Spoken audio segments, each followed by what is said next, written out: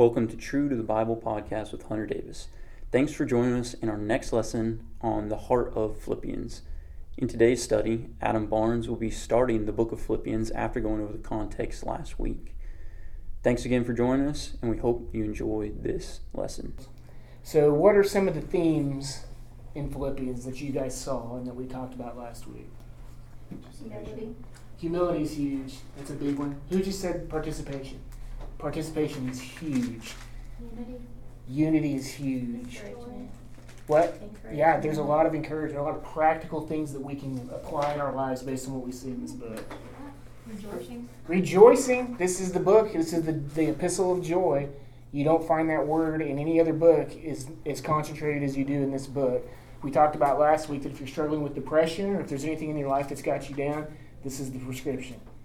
It's joy and it's perspective. Was another one. What did we say that a bond servant was? Slave. Yeah, it's a slave. Doing the will of the master. A bond servant is a person who does the will of their master. And that's a perfect definition as it applies to who Paul was. Whose will was Paul's doing? The will of the Father. He was doing the will of the Father. He was doing Jesus' will. Timothy was doing their will, was doing it with Paul and with Jesus. The Philippians, we're going to see today, were faithful to participate in that same ministry. And so guess what we're supposed to do? We're supposed to do the exact same thing. Okay, where was Paul when he wrote to Philippi? Prison. He was in prison. Where at? Rome. In Rome. If you get both, I'll probably give you a bonus on that. Where in Scripture can we read about Paul's first visit to Philippi? Acts 16. Anybody know a famous verse from Acts 16? They said, believe in the Lord Jesus and you will be saved, you and your household. Isn't that crazy? It's close. So let's put that in perspective, though, for real. So Acts 16:31 says, believe in the Lord Jesus and you'll be saved. Is it any more clear than that? Is it any more simple than that? It's not. Where were they? In prison. In Philippi. Why were they in Philippi? For preaching. Why'd they come, or why were they? You tell me. I'm asking you, not you asking me. God They came. directed them there. Yeah. God directed them there. Yeah. And what happened while they were there? They got tossed in jail. They got thrown in jail. And the Philippian jailer asks Paul, what do I have to do to be saved? And did Paul give a long, convoluted, confusing message about election, about works, about predestination, about walking down an aisle, about making a public profession? What did Paul tell this guy?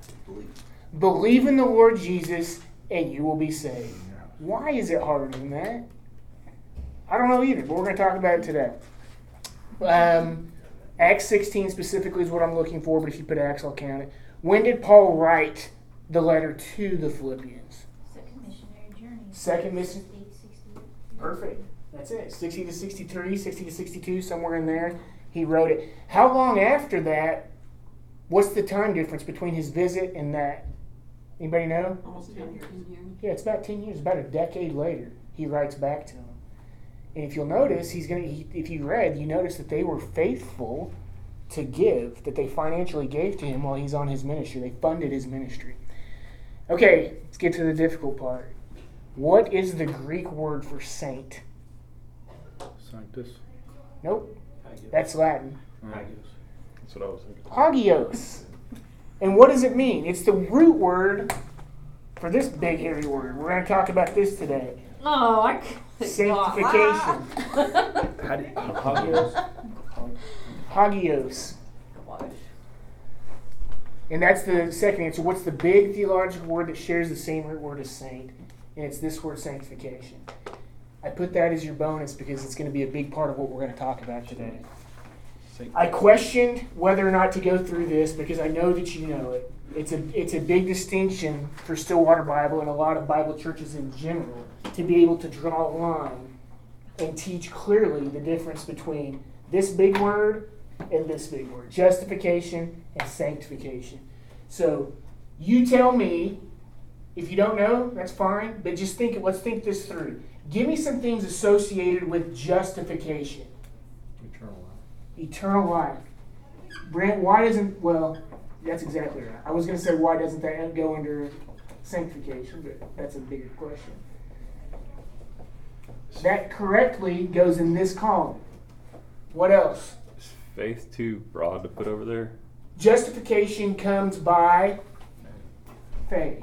In what, Spencer? Christ. Faith in Christ. Just what kind of faith? That he was real? That he For eternity. that say it again, Yeah. Ted? That he was the Savior. That he, not just thee, but your Savior. Yeah. So that's good. Only, Paige yeah. is saying death and resurrection. Those are the two parts of the gospel message. As Savior, a lot of people believe that Jesus was real or that he really existed. There's some people even believe that he died on the cross, but they haven't put their faith in him as Savior. The penalty of sin is So justification dealt with the penalty of sin. What was the penalty of sin? Death. Yeah. Death. Okay? Not physical death. Separation. So this is step 2. Death is really the symptom. What's the sickness? sin. Sin. Sin brings about death. Somebody give me a verse. Somebody should give me a verse. Wages of sin is death. The wages of sin is death. Romans 6:23, Romans 5:12. Therefore, just as through one man sin entered into the world, and death through sin, and so death is spread to all men because all sinned. Romans 5:12. So that has to deal with justification. What else comes with justification? What does the word mean? We declared righteous. Declared righteous by who? God. By God. Through Jesus. Declared righteous.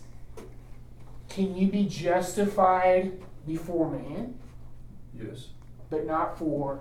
but not justification. So when you see James 2 and it says justification, is that talking about for eternal life? No, Can't be.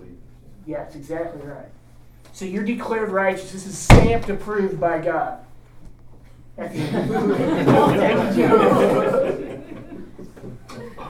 When you put your faith in Christ as Savior, you get His what? Righteousness. You get His righteousness. Not only do you get it, you're declared righteous, and you get His righteousness. That's all justification. So let's switch gears. Because this is what we're focused on in Philippians, and specifically what we're going to focus on today. Give me some things that deal with sanctification. Oh, I like that. Rewards. We don't get any rewards for justification? Eternal No. life. That's not a reward. No. Why isn't somebody tell me gift. why Free eternal gift. life isn't a Oh, reward? yeah. Gift. It's a gift. It can't be something that you earn. You can't do something to get it. So it can't be a reward because it's a gift. Give me a verse. Gifts should go on that side. Ephesians 2:8-9. Ephesians 2:8-9. Okay, got it. What else? Is that the only verse that we know that it's a gift by? That we don't have to do anything for it? Romans 6:23. Romans said, for the wages of sin is death, but the free gift of God's eternal life. Galatians 2:16. Nevertheless, knowing that man is not justified by the works of the law, but through faith in Christ Jesus. Even we have believed in Christ Jesus so that we may be justified by faith and not by the works of the law, because by the works of the law no man will be justified in his sight. Okay, what are some other things that go with? What do you mean rewards, Dave? That's pretty. I don't understand that. Well, I mean, the works that you do are result in rewards in heaven. Perfect. Just in heaven, Well, For the eternal state. eternal state. So definitely the kingdom. Yeah. Definitely the eternal state. Are there rewards for our obedience and faithfulness in this life? Yeah, absolutely. 100%. We're going to see it. God actually wanted to set apart Israel. He did all the work. He was the pillar of fire and the cloud of smoke. He's the one that took them through the wilderness. He set them apart and was about to give them into the land. And when he told them to go into the land, he said, I want you to be consecrated. I want to set you apart. And he was conditional. It's the same thing for us. The level, here's something. When does justification happen? It's in a moment. The moment you what? You believe. What about your sanctification?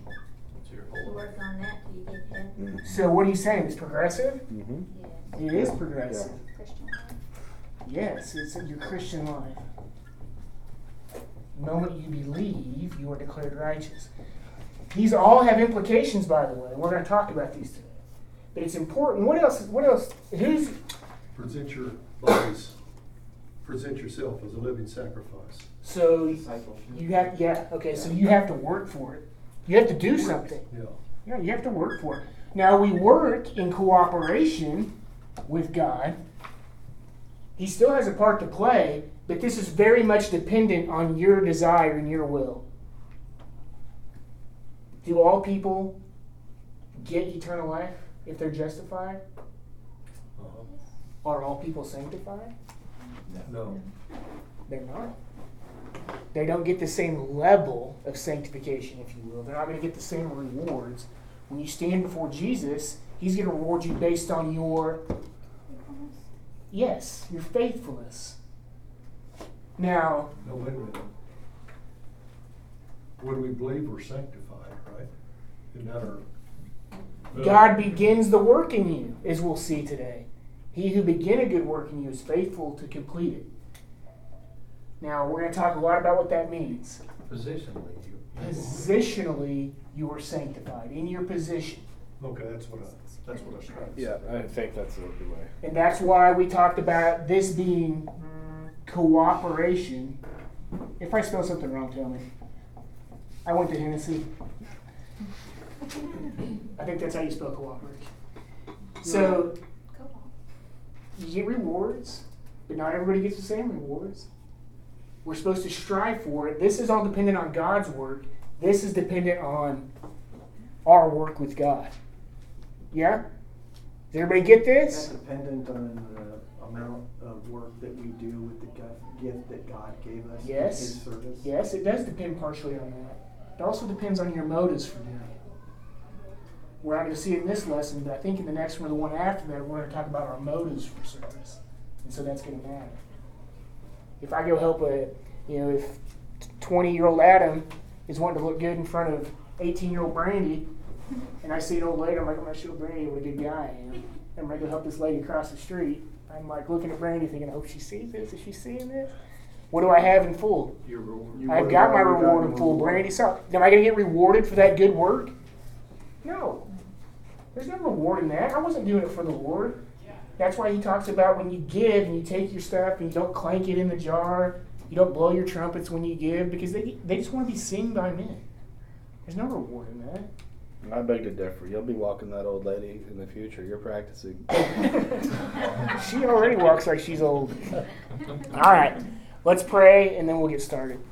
Heavenly Father, just thank you so much for this day that you've given us. I thank you for these group of believers who have come here today to faithfully participate in the gospel message. Lord, we thank you so much that you've given us a ministry. You've given us the ministry of reconciliation. We're supposed to take part in that, and we're supposed to faithfully put into action the gifts and the talents and the abilities that you've given to us. And Lord, as we look at these things today, I just pray that you would encourage us, that you would convict us, that you would motivate us on to love and good deeds. Not so that we can look good for other people, so that someday when we stand before you at the judgment seat of Christ, we'll hear you say, well done, good and faithful servant.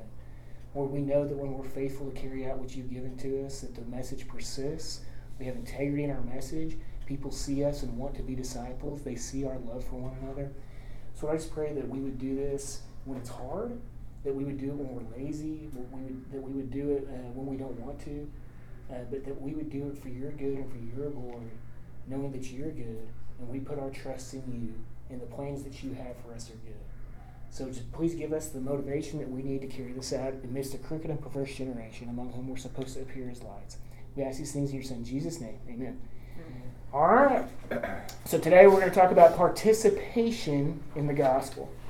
I put the verse there. This isn't obviously the whole passage, but verses 3 through 5. He says, I thank my God in all my remembrance of you, always offering prayer with joy in my every prayer for you all, in view of your participation in the gospel from the first day until now. The point of this message just straight up front, is that faithful participation in the gospel motivates, it encourages, and affects the lives of like-minded believers. This participation can come in many forms, and it's essential to the body. We talked about it a little bit already, but the level of your faithfulness to use the gifts, talents, and abilities that God gave you will culminate in the form of rewards at the judgment seat of Christ, at which time the ripple effect of your deeds will be complete or perfected and evaluated. Growing in love through the knowledge, it's the second half of the passage we'll see, but growing in love through the knowledge of God's Word and then applying it with discernment will lead you down a path of purity, culminating in better rewards on that glorious day. So this is what we're going to talk about. This is the point of this passage in verses 3 through 11. Let's look at the outline.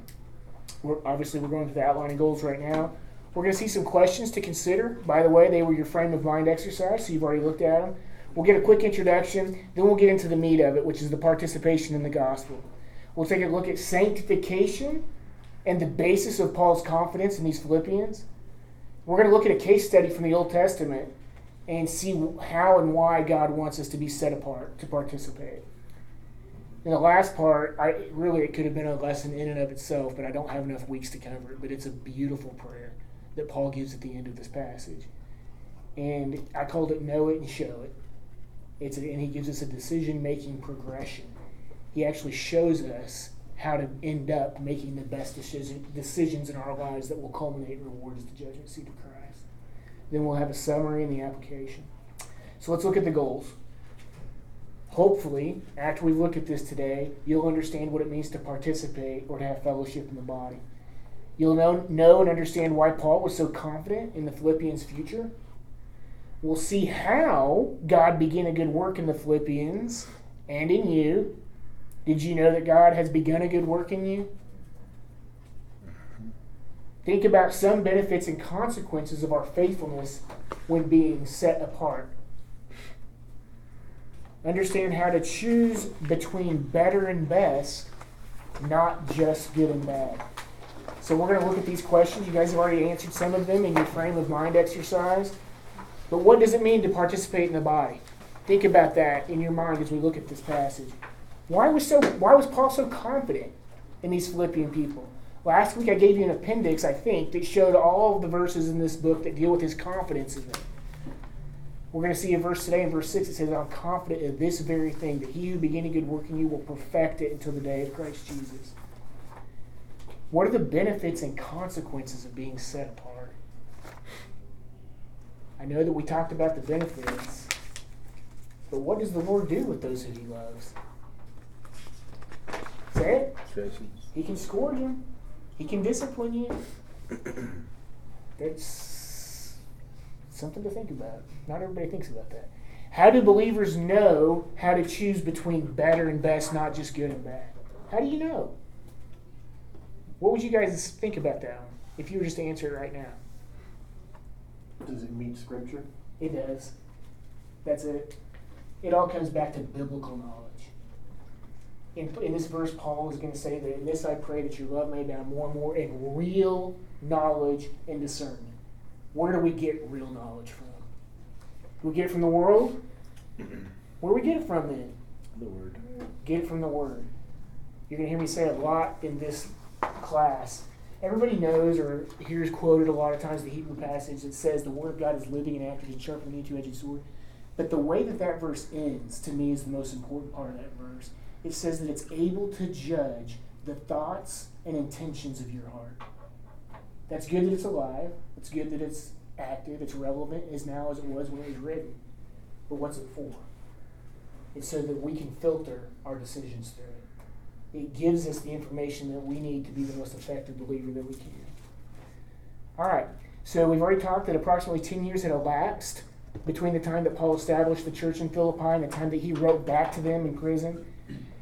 And if you read it, you've seen it. I put the verses here, but during that decade, the Philippian church faithfully supported Paul's ministry through financial provision. We think it's financial. It could have been food or clothing, but either way, it was provisional. The gifts that they gave him helped him throughout his ministry. But the other thing that they did is they also faithfully lived out the gospel message through their words and deeds. In chapter 2, he's going to say, "So then, my beloved, just as you have always obeyed, not in my presence only, but now much more while I'm absent, work out your salvation with fear and trembling." He says, just as you've always obeyed. They've always done it. They've been faithful to do what they were supposed to do. They were doing it right. And Paul, on his side of things, he was a faithful steward of the churches he planted, as evidenced by all these letters that he wrote back. He writes back to the Galatians, kind of chiding them. He writes back to the Thessalonians. They weren't working because they were waiting for the rapture. He writes the Ephesians, lots of doctrinal truths, Philippians, all these places he set churches up in, and he cared about them. And so he was always checking in on them and getting letters back and forth and coaching them up along the way. However, the Philippians were exemplary, as we've already talked about. Their faithful participation brought so much joy that Paul constantly and consistently remembered them in prayer. And I told you last week that I had a little chart, which I kind of put in here for this week, but I went back and looked at every single one of Paul's introductions to the places that he wrote. And they all look pretty similar. But in none of the other ones he mentions joy. He loved these people with a special, they made him feel good when he thought about it because they were doing it right. We're going to study that today. But before we do that, this passage includes two of the major themes in Philippians. Let's list them first, and then we're going to see them in the passage. The first one is joy and rejoicing. Joy is a big deal. It's a big deal. If you can have the appropriate perspective, if you're looking through, in your life, if you're looking through the appropriate lens, you can have joy in any situation. And that's hard. That's a next level, and maybe a next level thing for Christians to do. But when you can have joy in whatever circumstances you're in life, you're doing it right. Because you're looking at it through the right lens. And the second thing is that participation in the gospel. And that's going to be the bulk of what we're going to talk about here. Participation in the gospel.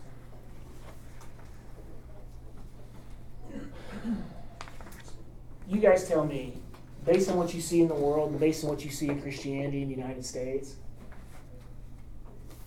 what percentage of Christians would you say participate or effectively participate? 5. 5 out of 100 people?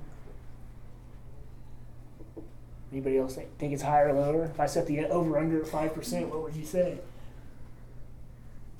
20%. 20 maybe? The 80-20 rule maybe applies. In this church, it's high. It's high because I think that we rightly divide the word of truth, and it motivates us to do the things we're supposed to do. But yeah, I'd say definitely between 5 and 20. I think it's low. I think that, especially over the last 50 years or so, it's gotten progressively lower. And we may have hit a turning point to where either we need revival, we need to do something. But I would say that there has been a lack of participation as a whole in the body, which is why this lesson is so important. Not just for you to hear, but for you to take out to the world. How do you define that, though? How do you define participation in the gospel? You're jumping ahead of me, Barb. Okay, well then I can't answer these questions you're asking. Need more information. I know, that's so that I'll look smarter later. That's a good teacher right there. Yeah. All right, so let's read the passage. Who has it up? Somebody read me verses 3 through 11.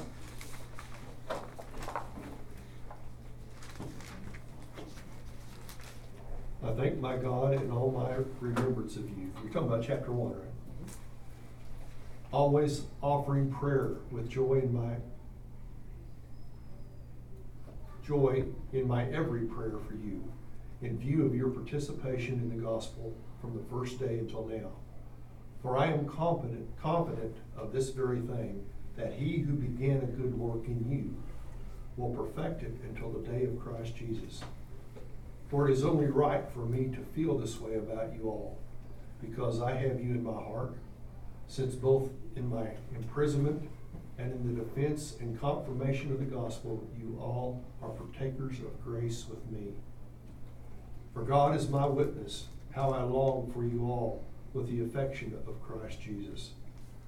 And this I pray, that your love may abound still more and more in real knowledge and in all discernment, so that you may approve the things that are excellent, in order to be sincere and blameless until the day of Christ. Thank you, lady. That's 13. Oh, one more. Oh, yeah. Go one more. Having been filled with the fruit of righteousness which comes through Jesus Christ to the glory and praise of God. Thank you. I cut you off. That's my bad. So, the commentator that I most respect and that I rely on really a lot thinks that the thesis of this passage is verses 3 through 6. And he says that verses 3 through 6 summarize the entire epistle. They introduce the main theme, which is Philippians' partnership in the gospel. I really think it's 3 through 7 or 8, and I'm going to show you why later.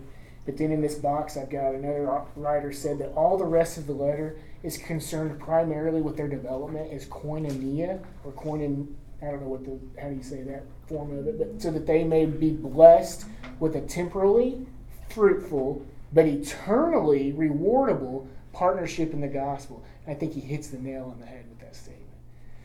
So we're going to talk about that. Let's talk about participation in the gospel. He said, I thank my God in all my remembrance of you, always offering prayer with joy in every prayer for you all in view of your participation in the gospel from the first day until now. So, as I mentioned, Paul, in all of his letters, in his introductory letters, 8 of his 13 to the early churches, all kind of sound the same. I put them there, but this is the only one, the first blank.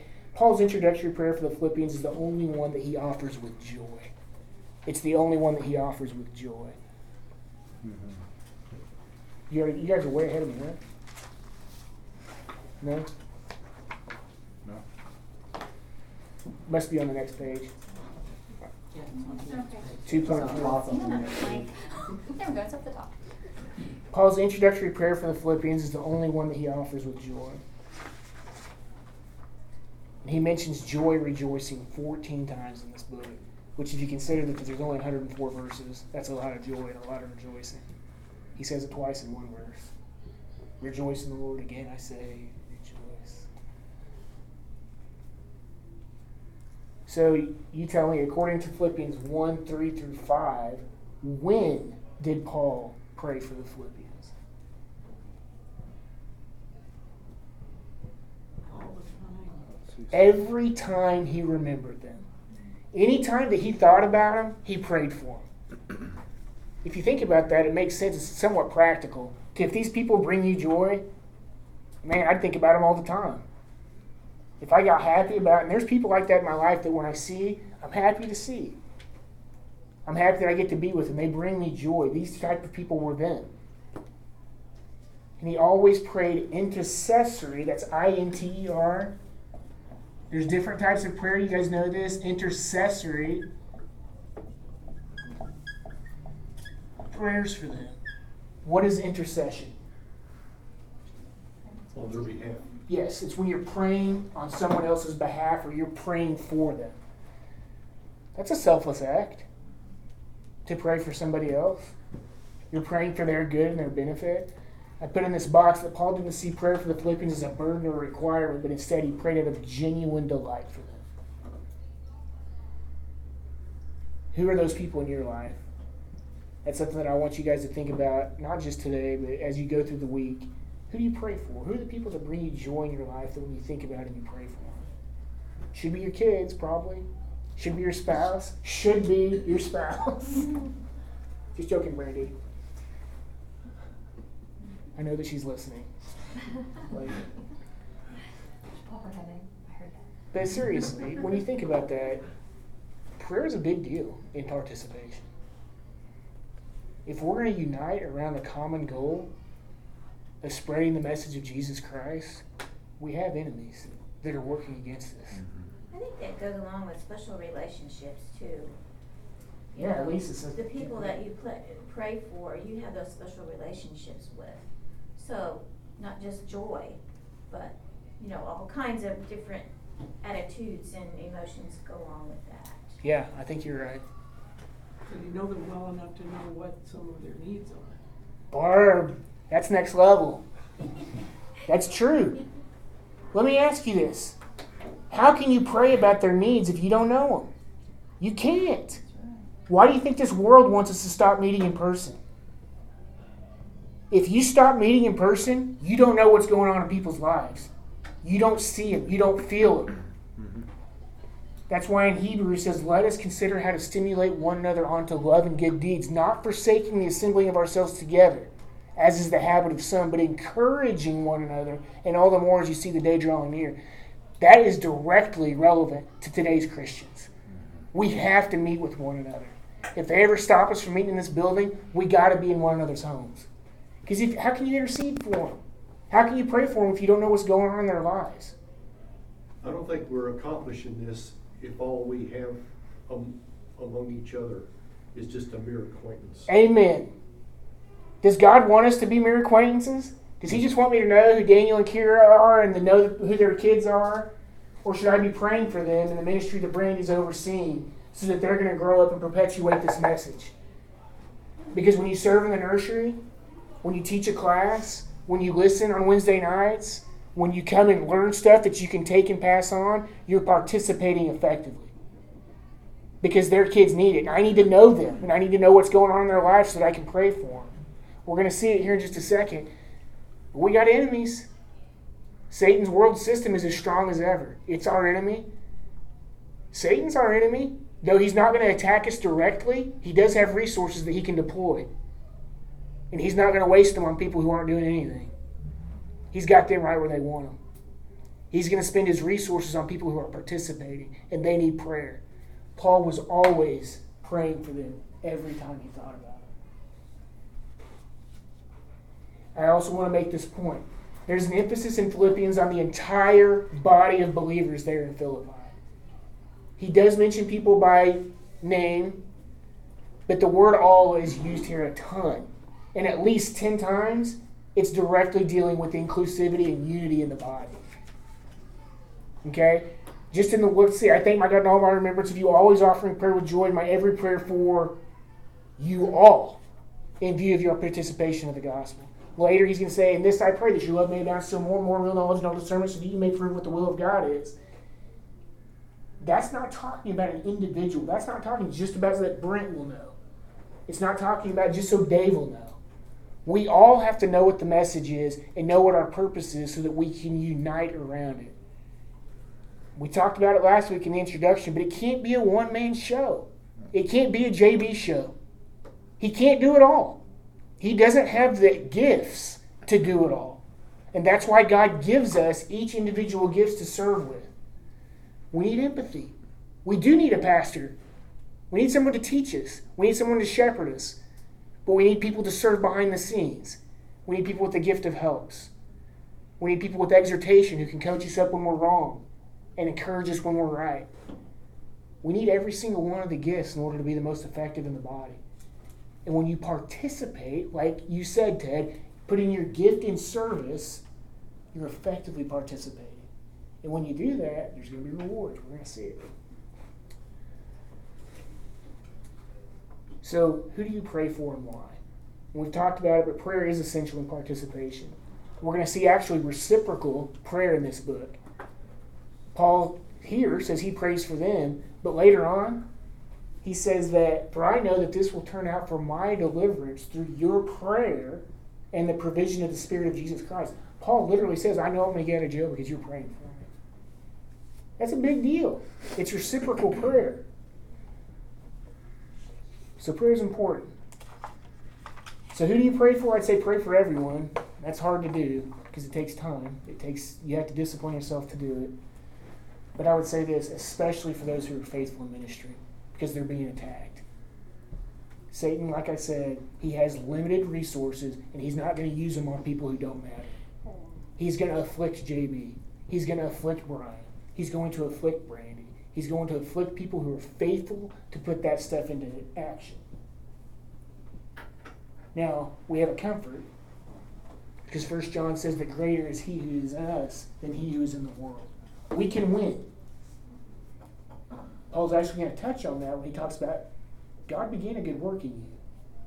He's giving you the tools. He's set the table for your success, but it's dependent upon you whether or not you're going to persevere, whether or not you're going to endure, not for eternal life, but for rewards, for your sanctification, in the ministry that he has set for you. So let's see it.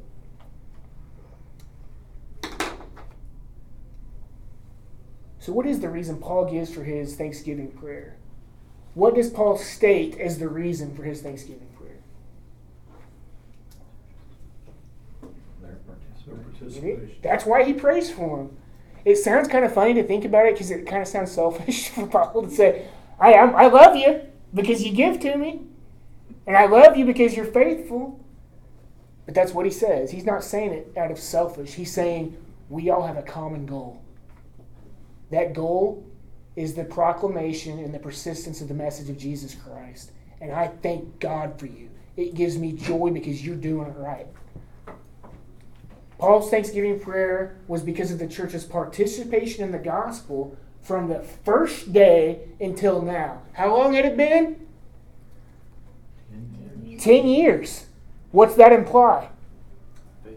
Faithfulness and consistency. The Philippians were faithful and they were consistent. Over that 10 years, they gave when they could. We're going to see, we talked about it last week, but we're going to see in chapter 4, he says, yeah, there was this time that you weren't giving, but you lacked opportunity. He said you couldn't do it then. But at last, I'm grateful that now you've revived your concern for me. I don't know why that part was really funny. Yeah, it is kind of funny to read. Because it sounds passive aggressive, if you think about it that You're way. saying thank you and slapping. Right. Right. But that's not how he meant it. So this is really cool, and I want to spend some time on this. But the word translated participation here is the same word for fellowship. Last week Heather said, it makes me think about eating dinner with somebody. When I was growing up in the Southern Baptist Church in Enid, we had fellowship dinners. Fellowship Hall. Fellowship Hall on Wednesday nights. Come and get your $2 meal and then come to church. We're going to fellowship. In a sense, that's participation. That's not getting to the heart of it. That's not getting to the heart of what participation or fellowship is. So let's look at it and think about it. The Bible. Oh, yeah. It could be part of it, the breaking of bread together and spending time with somebody across the table to get to know them a little bit better so that you can I agree 1,000%. participate in their lives a little bit. Kevin touched on something that is near and dear to my heart, which is getting together with people and eating with them. You know somebody so much better when you eat with them. My point, though, was that that's what most people box it in as. It's so much more than that. But I think there's something to that. When you're in somebody's home and you see how they deal with their spouse, or you see how they deal with their kids, or you see how they keep their home, it says a lot about them. And it might expose some needs, or you might expose yourself to them about your needs. But let us consider how to stimulate one another on to love and good deeds and not forsaking the assembling of ourselves together. That's not just this building. That's in our homes. That's getting together with people and sharing, talking about it, knowing what their backstory is, what their struggles are, what they're going through. That types of stuff important so that you can intercede for them, so that you can encourage them, so that you can show them mercy, so that you can be there for them. So that you can identify their gifts. So that you can identify their gifts. That's important, isn't it? That's important for a shepherd, too, to know. If we're not willing to be transparent enough to share with somebody where we really are spiritually, as opposed to what I may appear to be, Yep. I don't think we're having fellowship at all. And I think this is probably the worst fault in churches today, is the fact that we don't, maybe it's because we've never experienced it. I think so. I agree with you 100%. And I know, because I've eaten meals with Buddy, and we've talked, Buddy's experienced this in bodies that he's been in. He's had places where they were transparent and open and honest with one another to have good fellowship. So when he says that, listen, because he's experienced it. We've got that going here. We got it in Bubbles. It's Stillwater Bible. But it needs to be a unified thing that we understand and know one another, that we show grace to one another, that we love one another, that we bear one another's burdens, that we forgive each other. All of that stuff is so important because we have an enemy. And the enemy's not each other. We already have somebody who's accusing us constantly. Let's leave the dirty work to him, as Ironside says. So the biblical Greek word for participation is koinonia. And there it's transliterated. I have it right there. Koinonia. It carries the idea of partnership, Joint participation, not just doing something, but doing something with others. In contribution, as we see with the Philippians, they're contributing financially or provisionally. And the Greek word in Philippians 1:5, did I put that twice? I'm sorry. Like I said, it was a bad editing week. In Scripture, it can mean or convey the idea of sharing of something, participation in something, fellowship or intimacy, just like you were just talking about, buddy, or contribution or help. That's participation with one another. It can refer to person fellowship, God and person fellowship. We talked about this, and it's a big deal. We teach this at Stillwater Bible. When we sin, are we in fellowship with God? No, you're not. If Brandy and I are in a fight over something that I did that was stupid, and she's mad at me, but I'm stubbornly digging my heels in, are we in fellowship?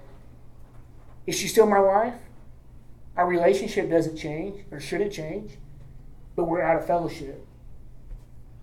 And so what needs to happen in order to restore fellowship in our relationships? You need to give in.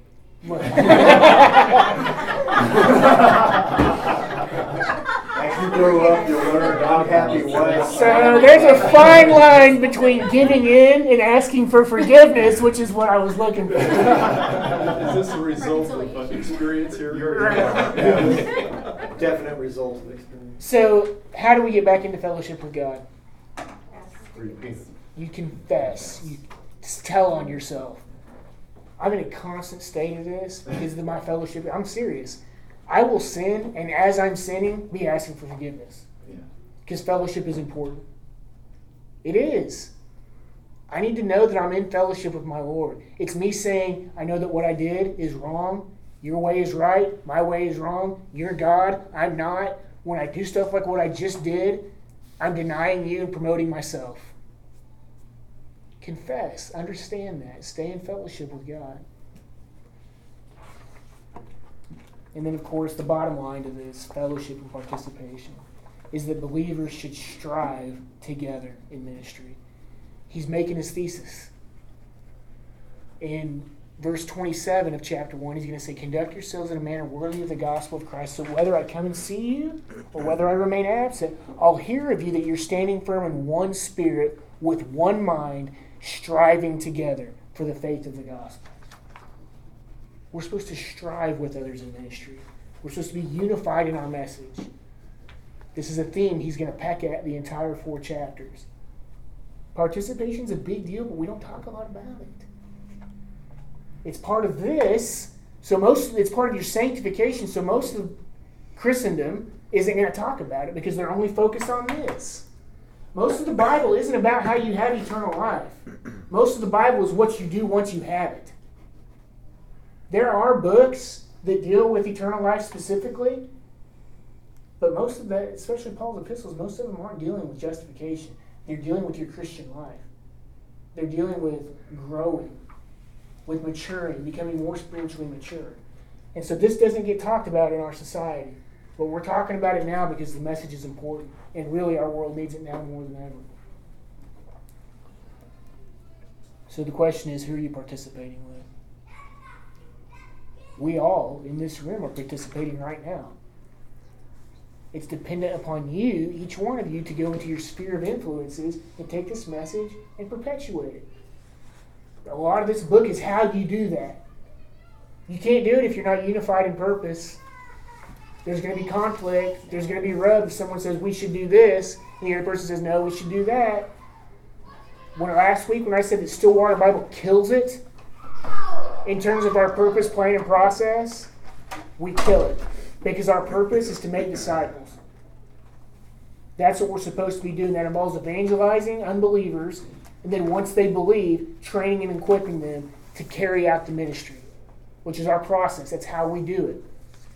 We equip the saints to do the ministry. So who are you participating with? All right, next section, 2.5, sanctification, the basis for Paul's confidence.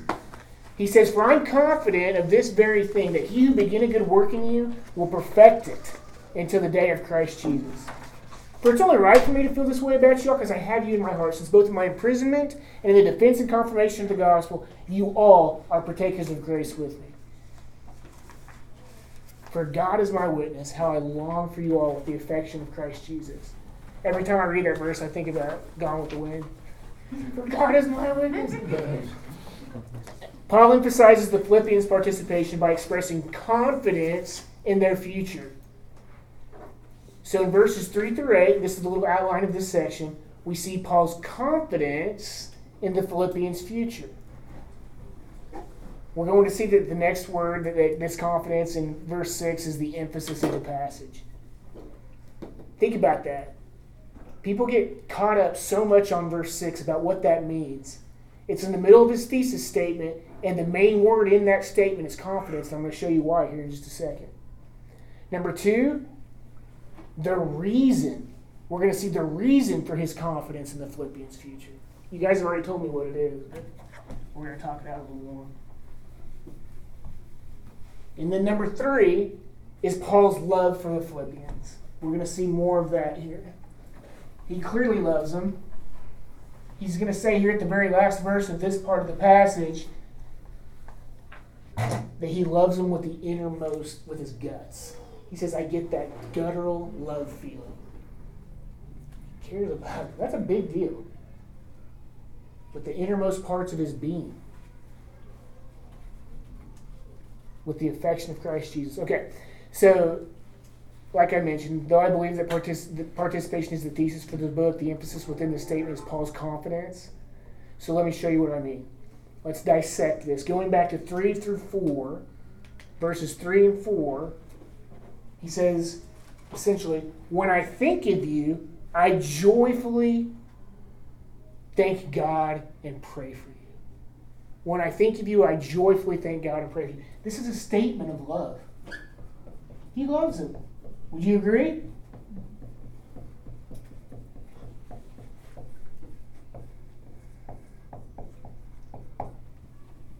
Okay.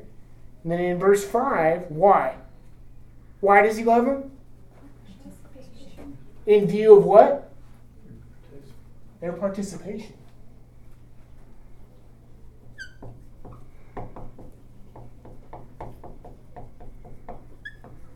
He's going in. He's making his argument. I'm just going to give you a spoiler alert. He's going to back out the same way he went in to emphasize what's next. So he loved them because of their participation, which creates what? Fellowship. Confidence. He's confident of this very thing, that he who began a good work in you will perfect it. The for there is carrying on the argument. For I'm confident of this very thing.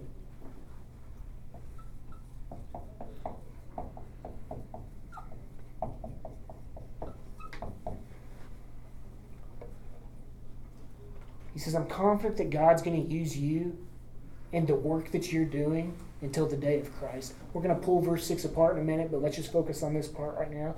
He said that God's going to use you and your work until the day of Christ. Why? What does he say in verse 7? What are they? Partakers of grace. Say it again. Partakers of They are partakers. They're participating. He's confident because of their participation on both ends of this.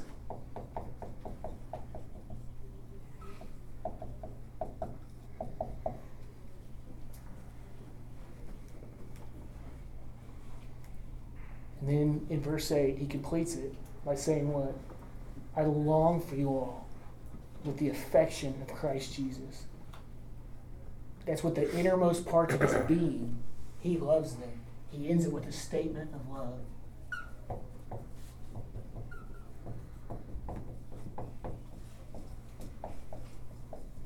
Does anybody know what this rhetorical device is called?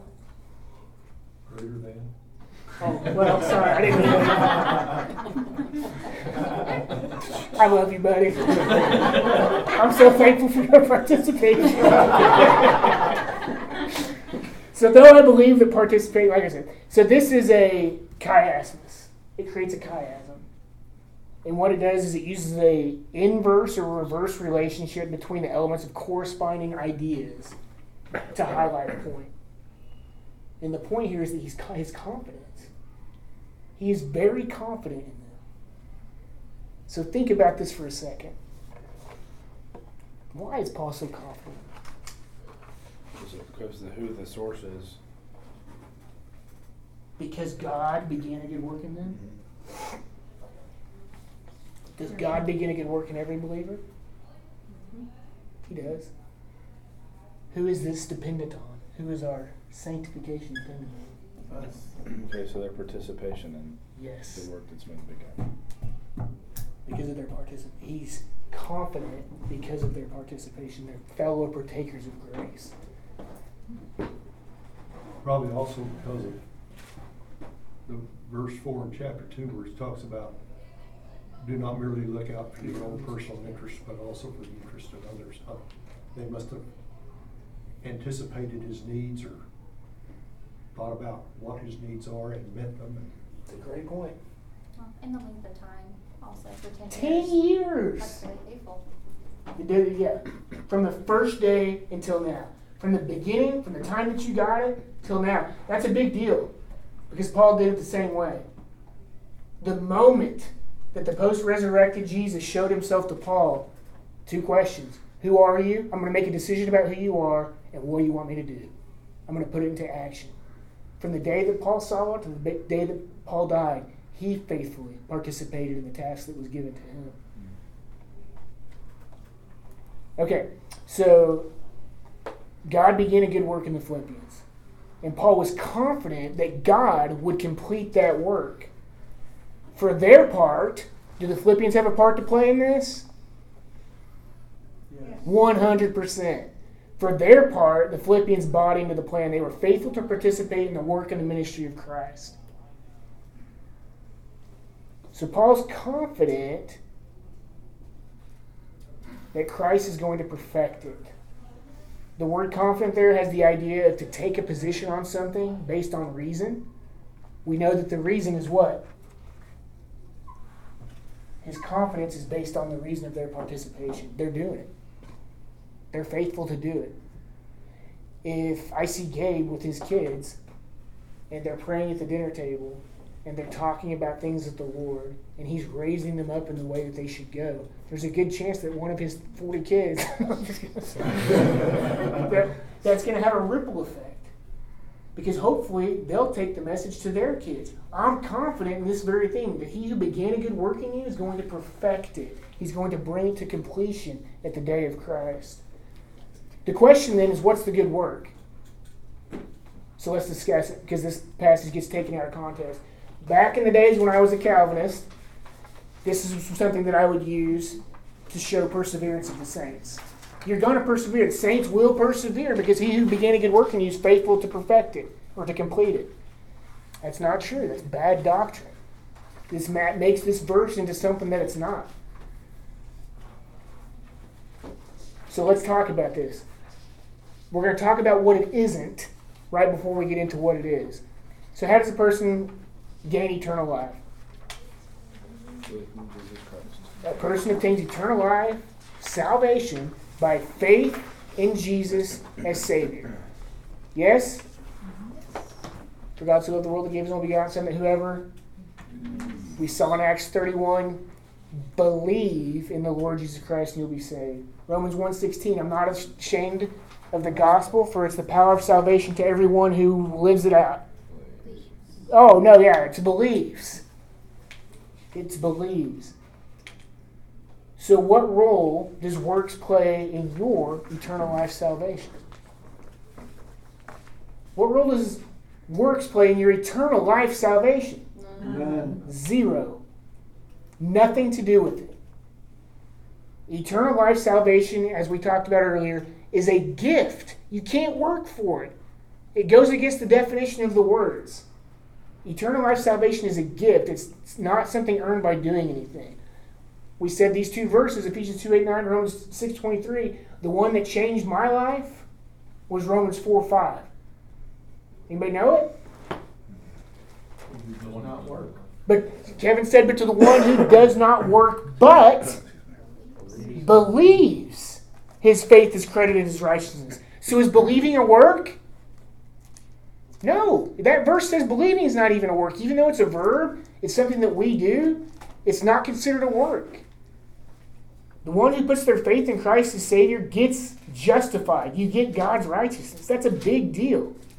That's a huge deal.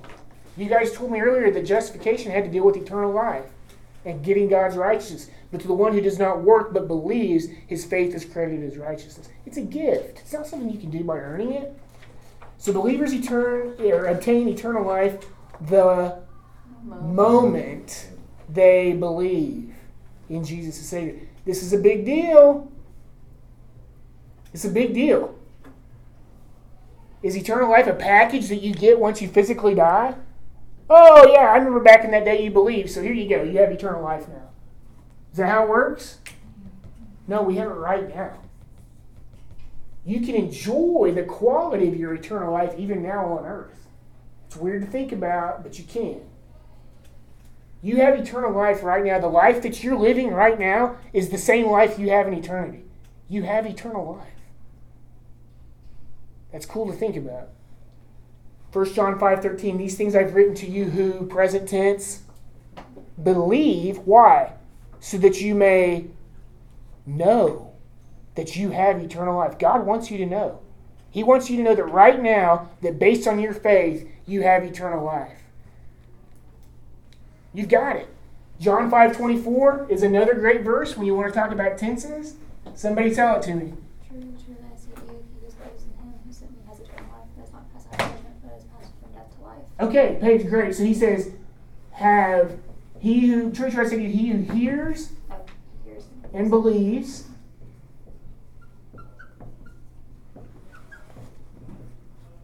what's the tense? Present. Has. Present tense. Eternal life. And then does not come into judgment. What tense is that? It's future.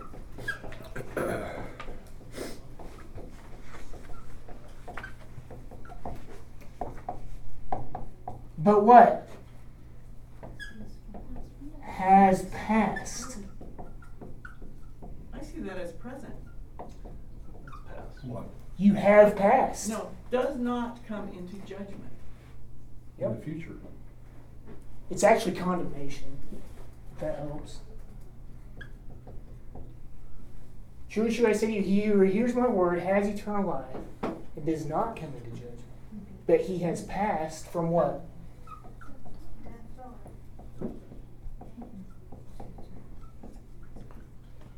Past tense. Present, future, and past, all in one verse. You're not going to come into judgment. Same idea that he gives in Barb, same idea that he gives in John 3. He who believes in him is not judged. He who does not believe has been judged already because he hasn't believed in the name of the only begotten Son of God. So you can take it to mean present if you want. Because you're judged already. But when are you going to be condemned? When are you going to stand? When is an unbeliever going to stand for judgment? Great white throne judgment. Yeah, it's in the future. You're going to stand and be judged in the future. But I think it's important to know that your past, your present, and your future are all wrapped up in Jesus. There's a verse in Romans 11, verse 29. It says, for the gifts and the calling of God are irrevocable. What was that? Romans 11:29. I like that. Thank you, buddy. Okay, I've got about 5 minutes before I become a liar. Okay. Has God begun a good work in every believer? Yes. Yes. He has. We can look at this two ways. We can look at it corporately, like he's talking about in the Philippians, because the you all there is plural. I'm confident in this very thing that he who began a good work in you, that's a plural you, that's y'all, is going to be faithful to perfect it. But it also works for your individual lives. What good work has God created in you? He's made us to be, 2 Corinthians 5:17, new creations or new creatures. You're born again. When you believe, did you realize you're not the same creature? You're not the same creation that you were before you believed? You're not. You were spiritually dead. Ephesians 2. But he made you spiritually alive. You used to not be able to understand the things of God. That's what he says in 1 Corinthians. A natural man doesn't accept the things of the Spirit of God for their foolishness to him, and he literally can't understand them because they're spiritually appraised. If you're spiritually dead, you can't understand the things that are spiritually appraised. He made you a new creation. He gave you the Holy Spirit. That's the next blank. He gave you the Holy Spirit. Why is that important in 1 Corinthians 6:19 and 20? Do you not know that your body is a temple of the Holy Spirit who's in you, who you have from God? You're not your own. For you've been bought with a price. Therefore what? Glorify God in your what? What does that mean? What does it mean to glorify God in your body? With what you're doing. With your actions. should be glorified. Same thing he's talking about in Romans 6 when he says, don't present the members of your body to sin as instruments of unrighteousness, but present yourselves to God and your members as instruments of righteousness to Him. Your body that the Holy Spirit lives in is to use to glorify God. That's sanctification. He gave you the Holy Spirit. You're a new creature. You couldn't do that before. But along with the Holy Spirit, you get spiritual gifts. That's the next blank. He gives you spiritual gifts. You have something. God began a good work in you by setting the table for you. He gave you the ability to serve. If you've put your faith in Christ, you have at least one spiritual gift. Some people have many. 1 Peter 4:7-11 says, as each one has received a special gift, employ it as a good steward of the manifold grace of God. Don't sit on it. Don't sit on the gift He gave you. He didn't give it to you so that you could never use it. He gave it to you so that you could put your members or your body into service to glorify Him. Next, He made us spiritually alive. We've already talked about that. You used to be spiritually dead. You were dead in your trespasses and sins in which you walked according to the course of this world, according to the prince of the power of the air, the spirit that is now working in the sons of disobedience. But not anymore. He made you spiritually alive. And then my favorite one is that He's broken the bonds of the flesh. On campus, I have the opportunity to speak to a lot of college students about spiritual things. And every single one of them is addicted to porn. And they say, they can't beat it. I can't do it. I can't stop it. No matter how much I want to try, I go back to it. And I take them here and I say, you can. You can beat it. You don't have to do it. You are no longer a slave to sin. I get that your flesh pulls you that way, but the bonds of the flesh have been broken. You don't have to succumb to that anymore. You don't have to. You can present your members as instruments of righteousness to God. That's the whole point of Romans 6. Stop sinning.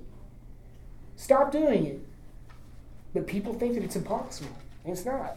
It's not impossible. You can do it because God has broken the chains of the flesh. You no longer have to be a slave to sin.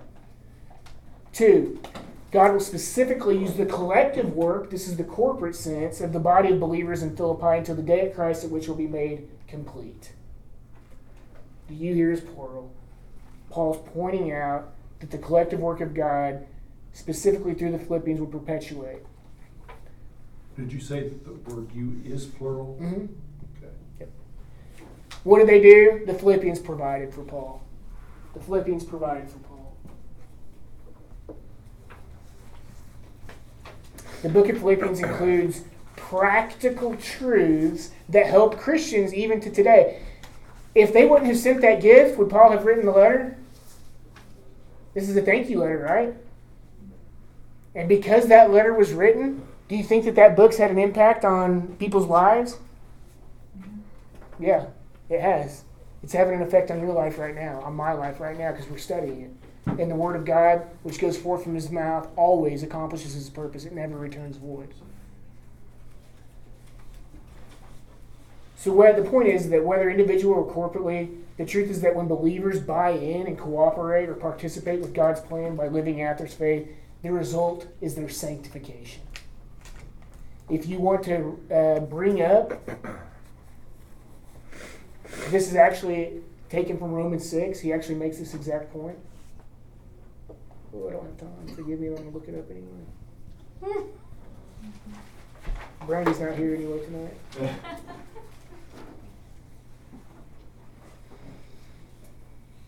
Look at verse 19. He's talking about break. You don't have to be slaves to sin, he said, but I'm speaking in human terms because of the weakness of your flesh. For just as you presented your members to slaves as impurity and to unlawlessness, resulting in further lawlessness, so now present your members as slaves to righteousness, resulting in sanctification. For when you were slaves to sin, you were free in regard to righteousness. Therefore, what benefit were you deriving from the things which you are now ashamed? Because the outcome of those things is death. But now you've been freed from sin, enslaved to God. You derive your benefit, resulting in sanctification. It's pretty cool. All right. We're going to skip the case study, so I'm going to make it part of your work next week to read this part. We talked about it earlier, but God uses the Israelites as an example of how he wants to set us apart. He wanted to consecrate them. Before he sends them into the land, he gives them a conditional covenant. He says, if you obey me, there's going to be what? There's going to be blessing. If you go into this land and obey me, I'm going to set you apart. But if you disobey me, there's going to be what? Discipline, cursing. What do you think they did? Same as us. Yep. So we're going to look at that. All right, verses 9 through 11. This I pray that your love may abound still more and more in real knowledge and all discernment, so that you may approve the things that are excellent, in order to be sincere and blameless until the day of Christ, having been filled with the fruit of righteousness, which comes through Jesus. This is such a cool thing. Look at this. Just look at the decision-making progression. What is their love supposed to, or what is their knowledge and growth going to do? Their love is going to abound through their knowledge, growth, and understanding of the Word. That's the first thing that you have to do. If you have a biblical understanding of what the perspective is we're supposed to look at life through, you're going to get this. What is it? If you look at Scripture, what's the greatest emphasis? It's love.